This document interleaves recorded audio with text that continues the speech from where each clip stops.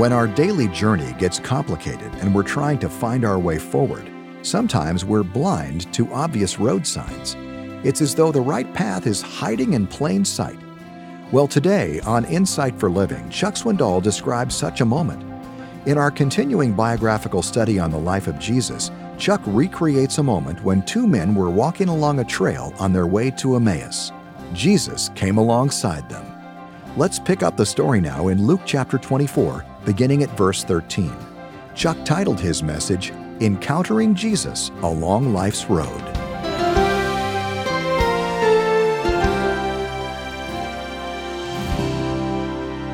After the parade is over, the triumphal entry is but a memory. The circus-like atmosphere that surrounded his trials and torture and death, that's past. And they've decided it's time to just go home. And that's where we meet them, verse 13. Two of them were going that very day to a village named Emmaus, 7 miles from Jerusalem. They were conversing with each other about all these things which had taken place. When they made a turn, making their way toward that destination, they looked over, and much as you would if a neighbor joined you in the walk, according to the passage, they saw Jesus, but their eyes were prevented from recognizing him. And I love the way he approaches them, verse 17. This is great. What are these things, these words that you're exchanging with one another as you are walking? And they stood still, looking sad. Cleopas said, "Are you the only one visiting Jerusalem and unaware of the things which have happened here in these days?" They don't know that it's Jesus of Nazareth. And when he says what things, they just decide to unload the truck on him. The things of Jesus of Nazareth, who was a mighty prophet in deed and word in the sight of God and all the people. Oh, yeah, really? And how the chief priests and our rulers delivered him up to the sentence of death and crucified him. Don't miss the next comment. But we were hoping it was he who was going to redeem Israel. That's what we wanted. We wanted to get out from under this Roman yoke. And he didn't even do that. That's why we're sad. 25. Look at verse 25. Remember, they don't know who he is, but suddenly this stranger becomes an instructor. Oh, foolish men and slow of heart to believe all that the prophets have spoken. Man, you missed something in your human viewpoint. God planned it this way. Was it not necessary for the Christ, which is another word for Messiah, anointed one, Christos? Was it not necessary for the anointed one to suffer these things and to enter to his glory? Isn't that what the Lord planned? Let me show you a different response. After the Holy Spirit has come, after their eyes have been opened, go to Acts chapter 2. Look at verse 22 of Acts 2. This is Peter.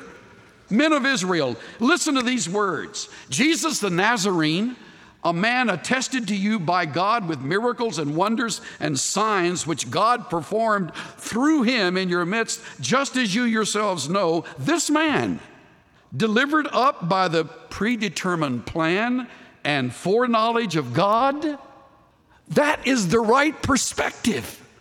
It was the predetermined plan of Almighty Sovereign God, and they missed it in their discouragement and depression. Chapter 4 of Acts, verse 27 says much the same thing. For truly in this city there were gathered together against thy holy servant Jesus, whom thou didst anoint, both Herod and Pontius Pilate, along with the Gentiles and the peoples of Israel, watch this, to do whatever thy hand and thy purpose predestined to occur. I love it. In life, when it looks like things are out of control, it is running the course that God predestined to occur, and don't you doubt it. That experience you went through where it looked like all hell had broken loose, nothing was under control, it is absolutely beyond hope and dreams. God's predetermined plan is running its course. If you doubt that, you'll become sad and depressed. If you remember that, it will make all the difference in your perspective. Back to Luke chapter 24. They didn't understand the scriptures. That's why he calls them foolish and slow of heart to believe in all the prophets. All that the prophets have spoken, was it not necessary for Christ to suffer these things and enter into his glory? You know what else was wrong with their response? They had their own agenda. They didn't get what they expected. They didn't get relief from Rome, and that's what they really wanted. That's why Judas finally turned on him and ultimately took his life. We come into a situation with our own agenda. We have our plans, we have our expectations, we set them very, very high. And we live our lives disappointed because our agenda didn't get its way. I won't ask for a show of hands, but some of you could give your own testimony today of that very reality. I thought this. I had hoped for that. I expected these things. You know the answer to discouragement? Never have an expectation. That's an exciting way to live, isn't it? What do you plan for today? Whatever God wants. What are your hopes? Whatever God's plan. I'm determined that God will have his way. He'll use me in the process. He chooses us. He uses us. He has a plan for us to be involved. But remember, it's his agenda. You're running his course. The race has been set before us. We run his course. We don't reset the journey our way. We run his race. His plan was to redeem individuals, not to set Israel free. Not now. That's coming later. In that great kingdom age, when he will reign as king above all who called themselves king and Lord above all who called themselves Lord, then he will set Israel free. But not now. So they missed God's sovereign plan. They had a political agenda, and they missed his redemptive purpose. You know what else they missed? They couldn't accept what they couldn't see. I mean, other people say he's been raised. We heard different ones say that, but, we've not seen it. They missed God's awesome power. Let me show you what Jesus does about it. He takes them to the scriptures. By the way, it's all from memory. He's not carrying an armful of scrolls. From memory, verse 27, I love this. Beginning with Moses and with all the prophets, he explained to them the things concerning himself in all the scriptures. Is that great? Let's see, in Genesis, this is where Jesus was portrayed. In Exodus, he's portrayed in this way. In Leviticus, this is how you see the Lord. In Numbers, in Deuteronomy, in all the Torah, the Lord described himself as he exegetes the scriptures. And then he chooses the prophets. By the way, could you do that? If I gave you just the books of Moses and just the prophets, could you portray how Jesus is revealed in all of those? He says all, more than once. They're there. You know that the gospel is there in the Old Testament? It's there, which is the wonderful thing about the book of Hebrews. It just reveals how much is there, and for the reader of the Hebrews to see how it portrays Christ as superior to all these things. What a moment. Think of it. Jesus is expositing the Word of God as they walk along the way. And right about now, Cleopas is going, this is the guy I asked about these things and told him these things. And he's telling us, what kind of a teacher is this? And then they see the sign, Emmaus, city limits. Verse 28, they approached the village where they were going, and he acted as though he would go farther. He's in a rare mood today, isn't he? What things? Well, I'm just going to walk on here. Wait. The word is urged in the next verse. They urged him, saying, no, stay with us. I don't know if in your life you have had a chance to be around anyone who really knew the Scriptures, who really was able to correct your perspective on life. Chances are good that's the person you wanted as a mentor. And you never got quite enough time with that person. And if you had a chance to take somebody home with you, he's the one or she's the one you'd want to bring home with you that evening. In my life, I think back over a few men that have shaped my theology and my thinking and in many ways, my personality. And I never get quite enough time with those men. And they're a dying breed. More than one has passed into the Lord's presence. I miss them. Naturally, they say, stay with us.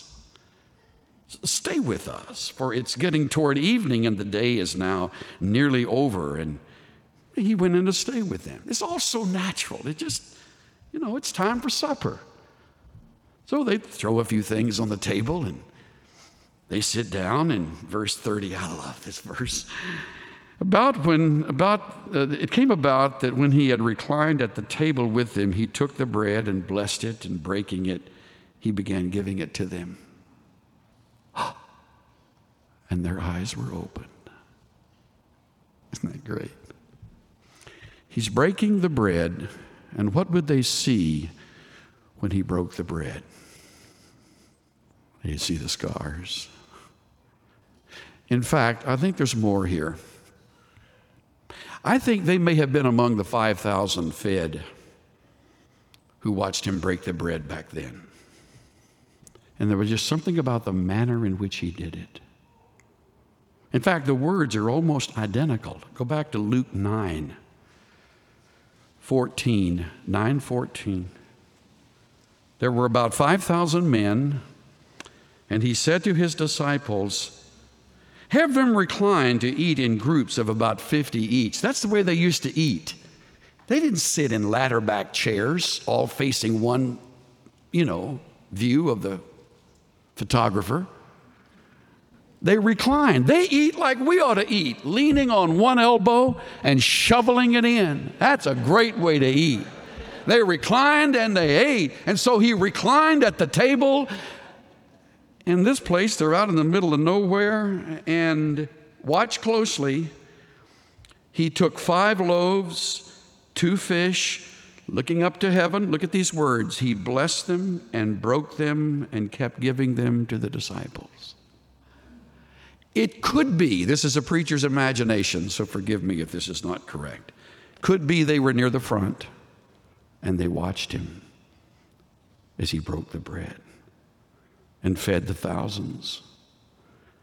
And here they are in their home, and he's breaking the bread. It's Jesus.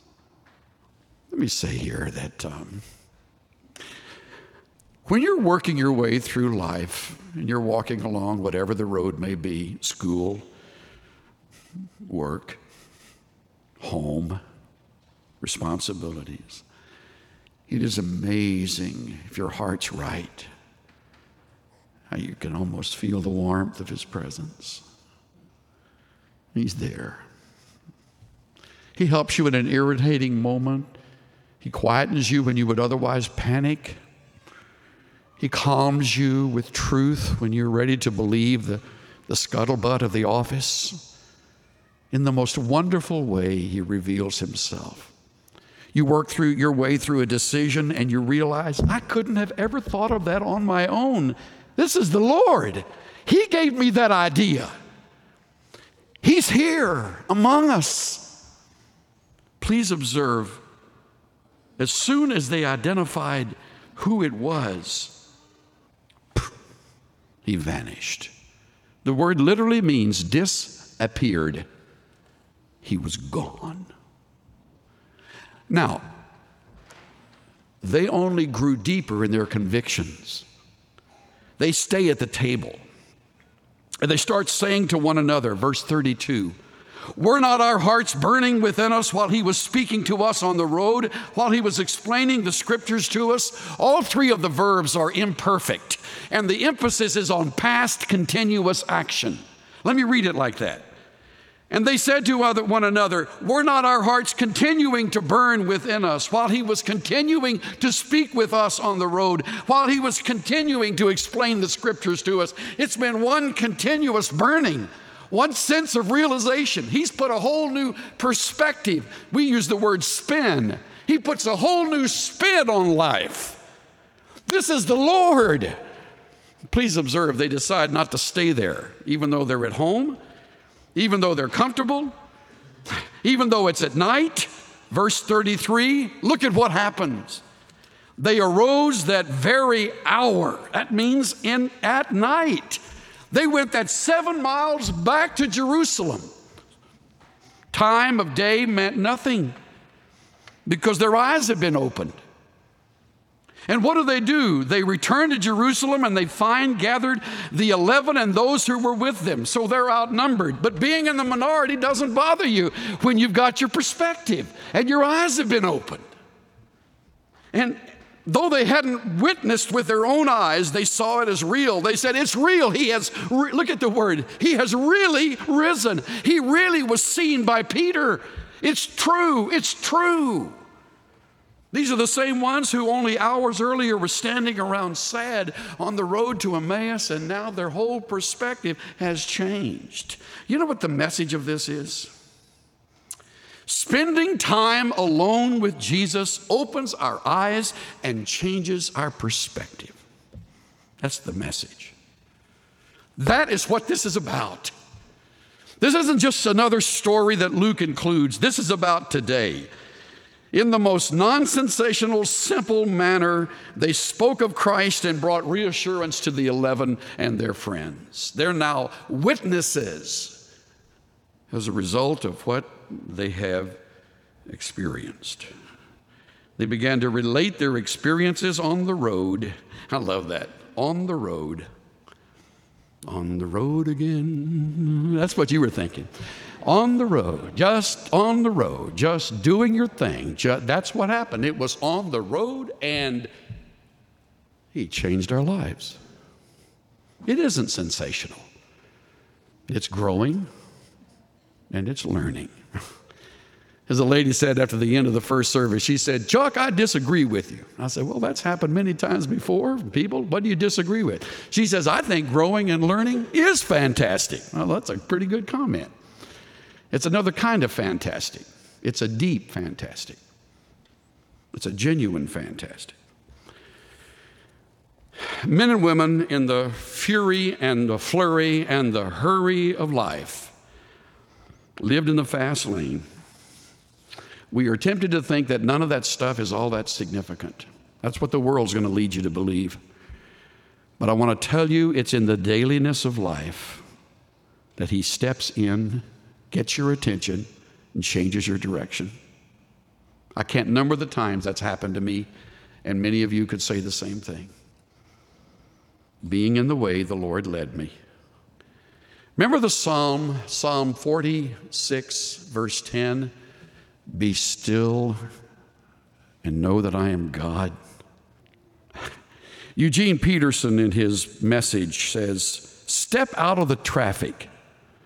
Take a long, loving look at me, your high God, above politics, above everything. When's the last time you've done that? What are you waiting for? That's why he's omnipresent. That's why he's available to us. And he can mean as much to you at the very same moment he means to me and thousands of others at the same time. But you've got to spend time with him. Take those breaks. Spending time alone with Jesus opens our eyes and changes our perspective. Feeling a little bit oppressed with all you have to do? Who isn't? Who doesn't? I have a good word for you. It isn't original with me. Every once in a while, I'll get a little note or an email or a postcard from a friend I've known for years, almost 20 years now. And my heart always beats a little faster when I see his name because I know it's going to be good. You have friends like that? It's never a waste of time to read his notes. They're always brief, but they punctuate some significant comment. to me. He sent me a piece that's a little couplet this past Thursday, and it goes like this.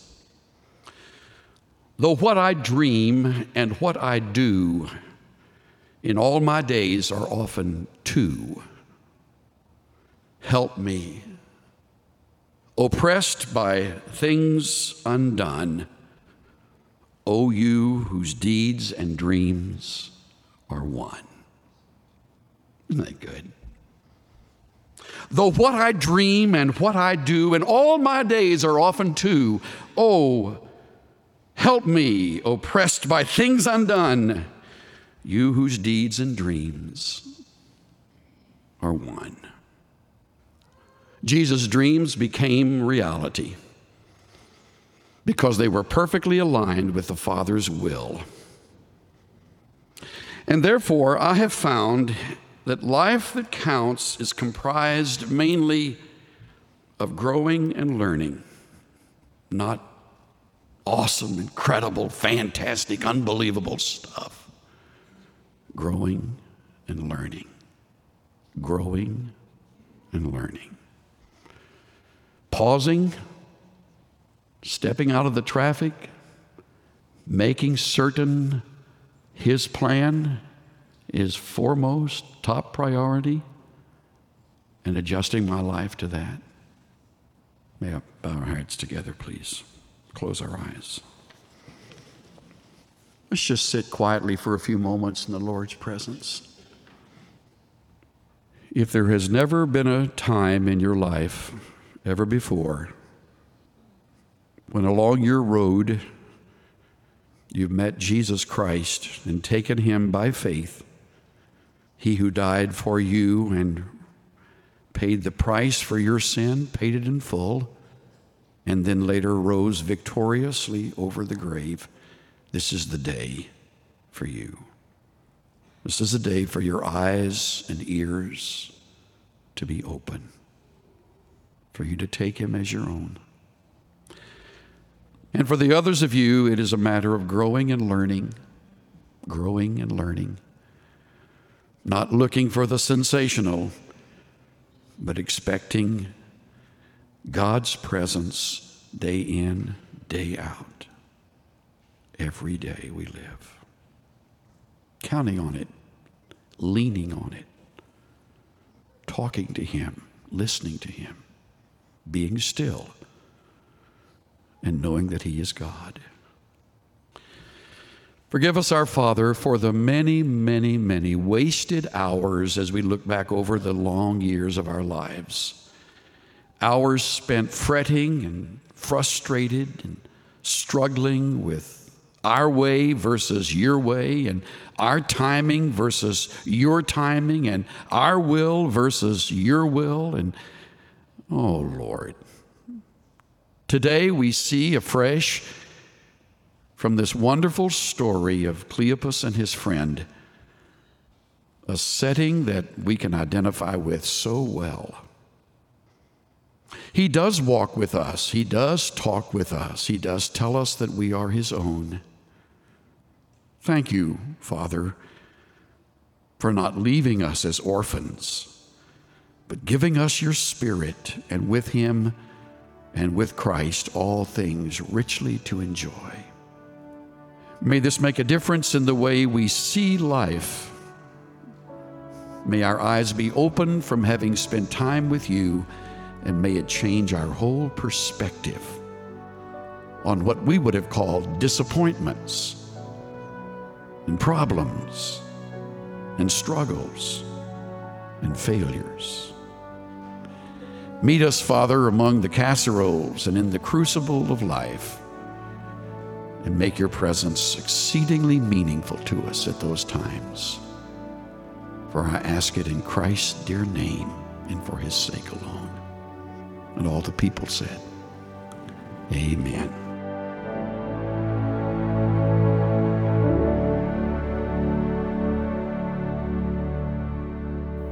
You're listening to the daily program known around the world as Insight for Living. Our Bible teacher, Chuck Swindoll, titled today's message, Encountering Jesus Along Life's Road. It's part of a biographical study called Jesus, the Greatest Life of All. There are 20 sermons in the collection. To learn more, visit us online at insightworld.org. By listening to this study, you'll be reminded that God truly understands our suffering. Jesus is acquainted with our grief. He knows what it feels like to carry deep sorrow, and that's comforting to anyone who's struggling right now. Let me share a comment we received from one of your fellow listeners in Florida. She said, "I'm 55 years old and I've been listening to Insight for Living for over 20 years. A few nights ago, my heart was raw with concern about my family and what the future holds. So when I settled down to listen to the program, I knew the Lord was about to speak to me. The words were just what I needed to hear. Since then, I've surrendered all of my cares to the Lord. I feel so light and free. I am at peace." Well, on behalf of this listener and countless others like her, we want to thank all those who give generously to Insight for Living. We couldn't provide Chuck's teaching without your partnership. And as a result of your contributions, people are learning to rely on Jesus, the greatest life of all. To give a donation today, call us. If you're listening in the United States, call 800-772-8888 or go online to insight.org/donate.